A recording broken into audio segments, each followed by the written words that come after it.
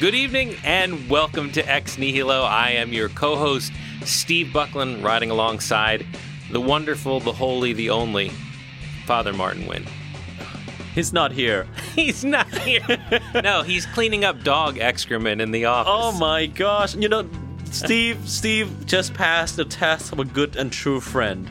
When Bailey, my puppy, decided to poop in the office, Steve stepped in with his great wisdom and cleaned the carpet. See, that's what having dogs, 7 kids, and some cats will do for you. Oh gosh, I am so stressed out, folks. Having a dog is hard. I love that you consider her to be a puppy at 2 years old. Well, that's like saying a 5-year-old's a toddler. You realize that, she's right? a teenager. She's a teenager. And she acts like one, too. I'm just glad my teenagers don't poop on the floor. So. Oh, Lord Almighty. But anyway, today I think the topic will interest many folks because we as a church is the body of Christ. Jesus, when he left the earth and returned to the Father, only gave us one instruction, that is, go off to all the nations, make disciples, and baptize them in the name of the Father, the Son, and the Holy Spirit. But he did not give us anything else to work with. You figure it out. That's called, you know what that's called? That's called Message to Garcia. Have you ever heard of that expression? No. Message to Garcia? Oh my gosh. Well, race out all 10 of you and hit the Google box. Google Message to Garcia. You'll see the story. I'll do you a quick summary. So basically, this is a story from during the Spanish-American War. Mm-hmm. And the general was bemoaning the fact that he couldn't get anybody to just carry out orders. And so he would ask somebody to take a message to Garcia, and the people would come in and they'd say, well, who is Garcia? How do I know what he looks like? Where can I find him? What if I can't do this? So one excuse after another, all these questions. And finally he got one guy. He said, take a message to Garcia. He said, yes, sir, and he left. And so and he just went. And so it wasn't about where do I go. He just was like, he was going to figure out how to find Garcia. He would identify him, and he was going to get him the message. And that's pretty what Jesus much, did to us. That's he left pretty us much with the greatest message to Garcia in history. He gave us a mission to baptize the nations. He gave us 2 commandments: love one another. Oh, just one great commandment: love one another as I have loved you. And that's just about it. I thought there were 2. Remember the gospel. The gospel this past weekend. God with your whole heart, mind, body, and soul, and love one another. Yeah, as yourself. But that's pretty much it. The apostles had to figure it out, and then the early church had to figure it out how to bond together, how to function as a church. And as time progresses, we become pretty much an institution, right? Because when there's no order, then there's no hierarchy. We got legal. I mean, getting legal was a big help. Right, and there's no chain of command, and so who's going to give the order and who's going to carry out the order? Right. And so slowly and gradually, we begin to establish a structure, and that is exactly a very long-winded introduction to what Steve has decided to be our topic today, which is... Curias, dicasteries, and different departments within the Roman organization, or in the Vatican. So, but curias and dicasteries. Honestly, though, if you go knock on the door of Pope Francis and ask him what is the organization of the Vatican, he will tell you, I don't know. Because it is pretty complex. And so we're going to do the best we can to... We'll guide you through it. So in case you're ever wondering, or in case you ever find yourself just going, how do things get run? When we declare, when the Pope decides that he's going to have an issue of motu proprio, who carries that out, and who decides, what rules are we going to apply, or where's money going, or how are things being done? That's all happening in this great kind of administrative body that is the Roman Curia. Right. And just a clear distinction, the Roman Curia is an organization, sort of like the headquarters, but it is not the church. The institution and the church is totally different.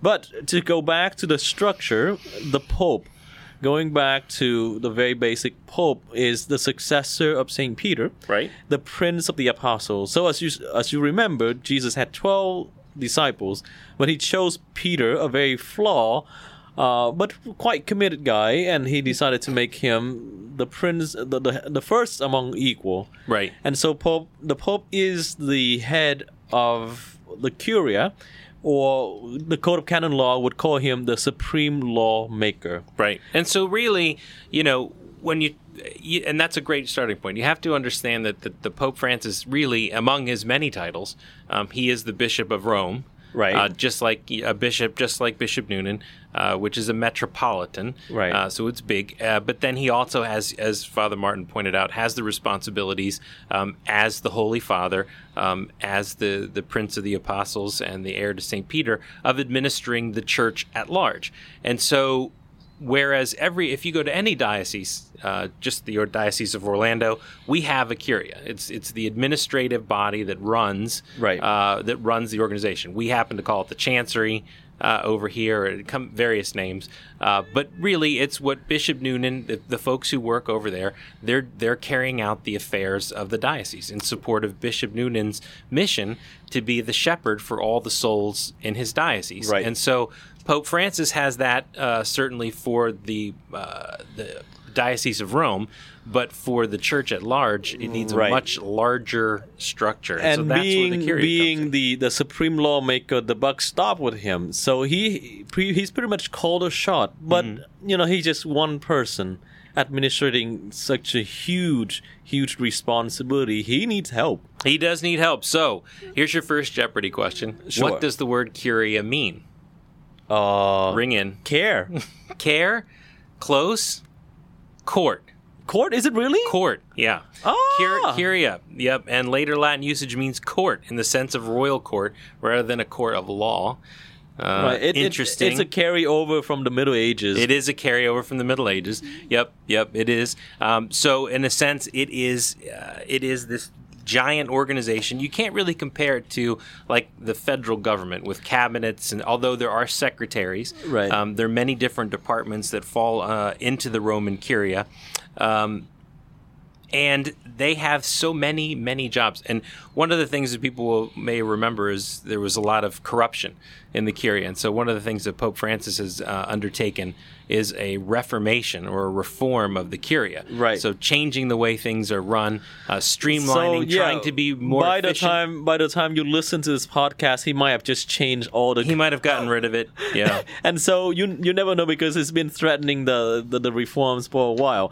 So just to help us understand, so when we say that Pope Francis has the supreme authority to make laws, he can't exercise it by himself. Right. So he delegated to his lieutenants. Yep. Or like we call them the prefects of different dicasteries. Yes. And dicasteries are just a small part, so you're jumping ahead a little bit. So we are. Okay, the interesting thing about the Curia is that whenever there's a set of vacante, so a pope died, before when the pope died, or more recently when the pope decides to retire, all the heads of the Curia loses their power. They don't lose it; they give it up. They resign. Really? Yeah. Oh, yeah. See, I learned something new today. So yeah, all the offices. Now that doesn't include the offices of the Vatican City State. Those do not. But there's two that don't. The prefect of the Apostolic Penitentiary, the Court of Mercy. That's right. He stays on the major penitentiary and the Supreme Court, which is the Apostolic Signatura, isn't it? No, the Cardinal Camerlengo. Oh yeah, well that's those true. are the two guys that don't resign. Everybody else resigns their office immediately. And then when the new pope is elected, he can choose to renew their license or the terms, or he can just like goodbye, thank you. Exactly. So those are the only two, and so everybody gets wiped out. Now, just a little side note: when a pope died, the dean of the College of Cardinals would come over to the body of the pope, and he would not use a silver hammer. Yeah, and break he would the ring. He would knock on the forehead of the Pope 3 times. That's right. And call him by his real name. And if the Pope does not reply, he is declared dead. And so that the Dean of the Cardinal will take off the ring, which is we call it the fisher ring. Yeah, the fisherman ring. Fisherman ring, that's right. Which is his seal that he used to seal his documents, and it will be... he would use the silver hammer and break the ring. That's right. Until we get a new pope. Now, Pope, I don't know what happened with. Now, obviously, with Pope Emeritus Benedict, they didn't need a knock on his head. They scratched the seal. Out. So he still has the ring, but no seal. Interesting.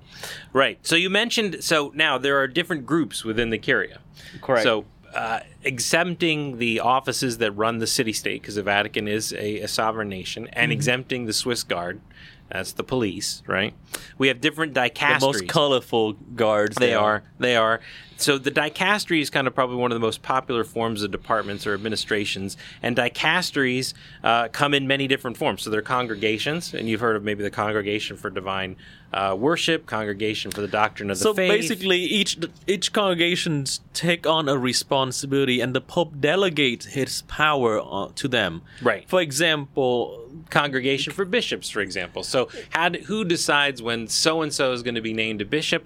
Well, obviously, it isn't Pope Francis cannot pick, like... Yeah, he doesn't do his homework. He doesn't fly out to Tulsa to interview candidates. So, So the Congregation for Bishop, representing by the prefect, which right now is the Canadian Cardinal Ouellet. Ouellet, that's right. And he meets with the Pope every Saturday, presenting the candidates, and the Pope put his signature there to ratify the selection. Right. So he relies on just, the organization to do the vetting.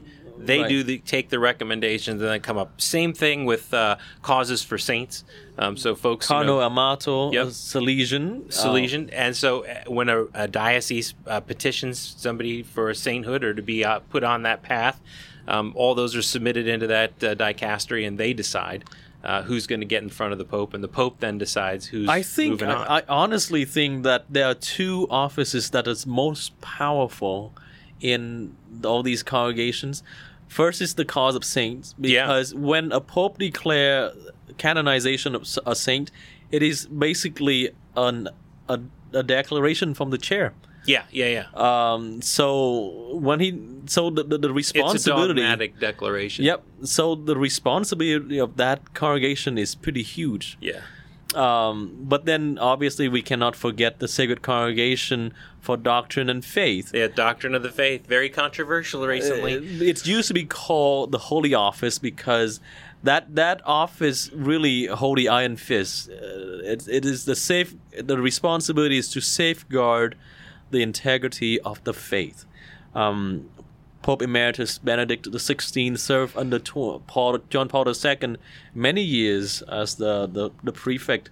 And like Steve said, it recently went through a bit of a controversy because Pope Francis refused to renew the term for Cardinal Mueller, right, and replace him with a Jesuit.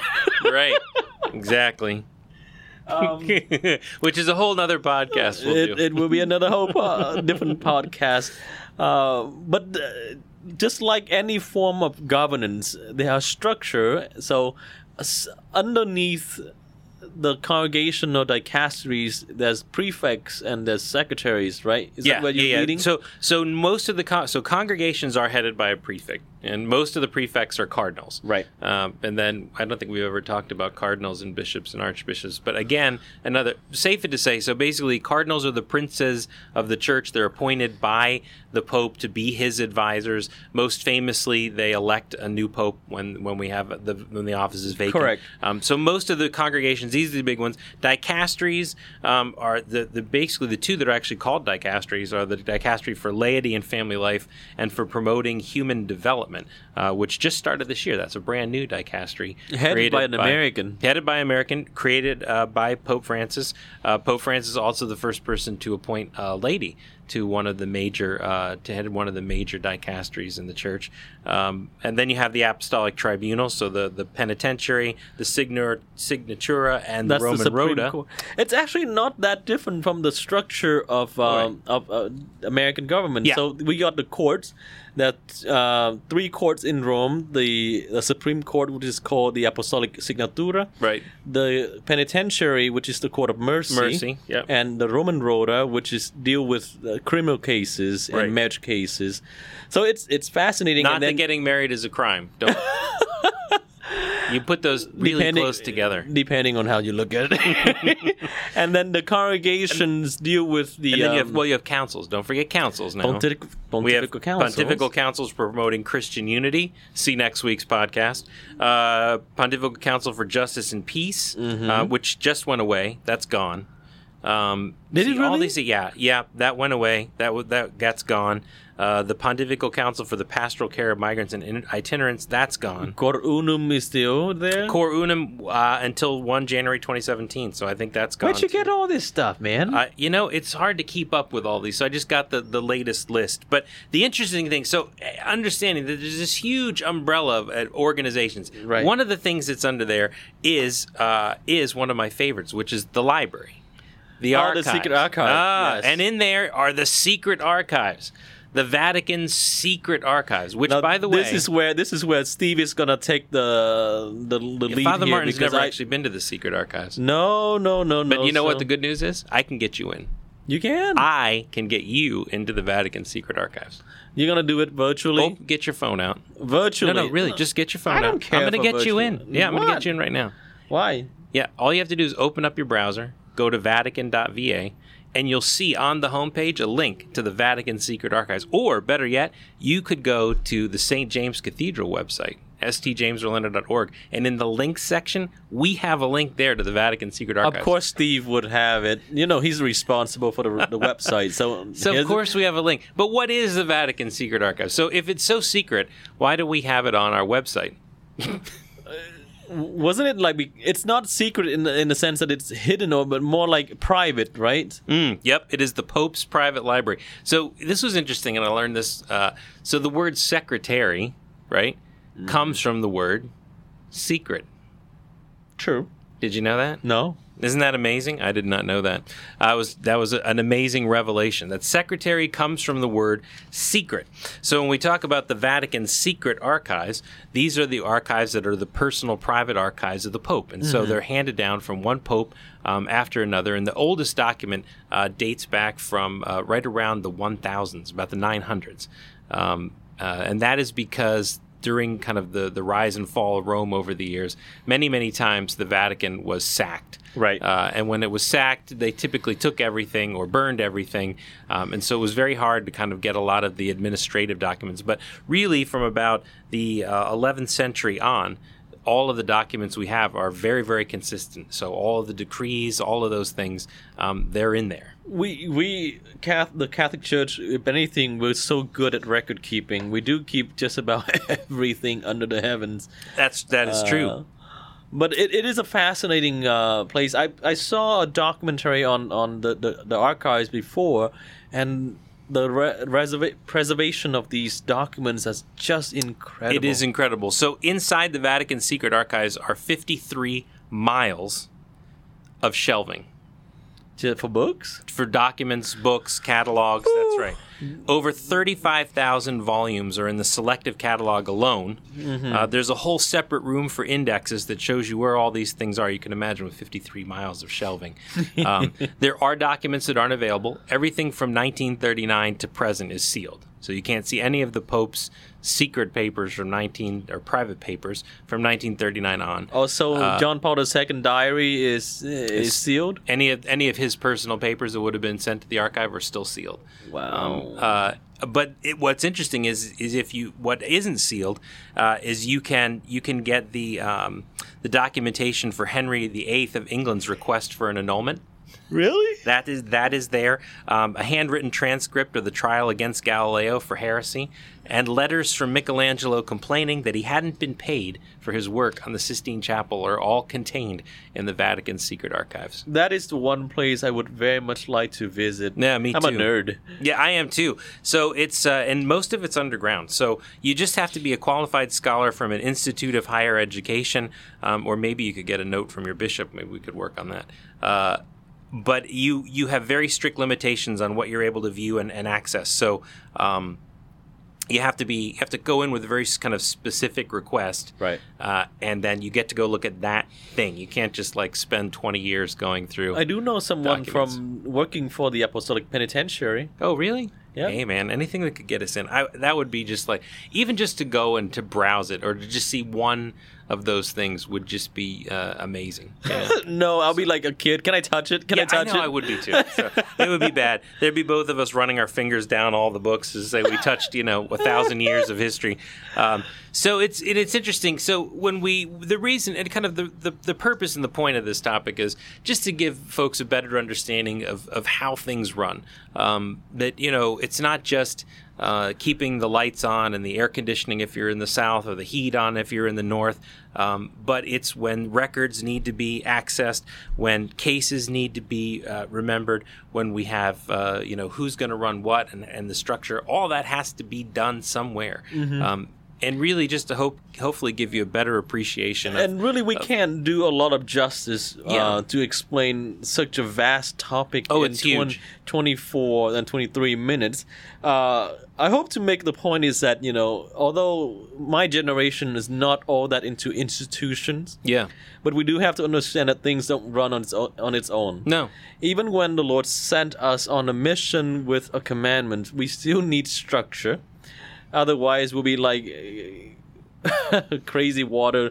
There's no direction whatsoever where to go and what to do. Right. And that's what the congregation, the hierarchies, serve, and they serve at the pleasure of the Pope, who is the supreme lawmaker.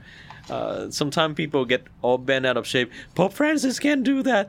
Pope Francis can't do this. Well, sad to say, but hate to tell you, but he is the supreme lawmaker. He is. The moment he accepted the election, he became the rule maker.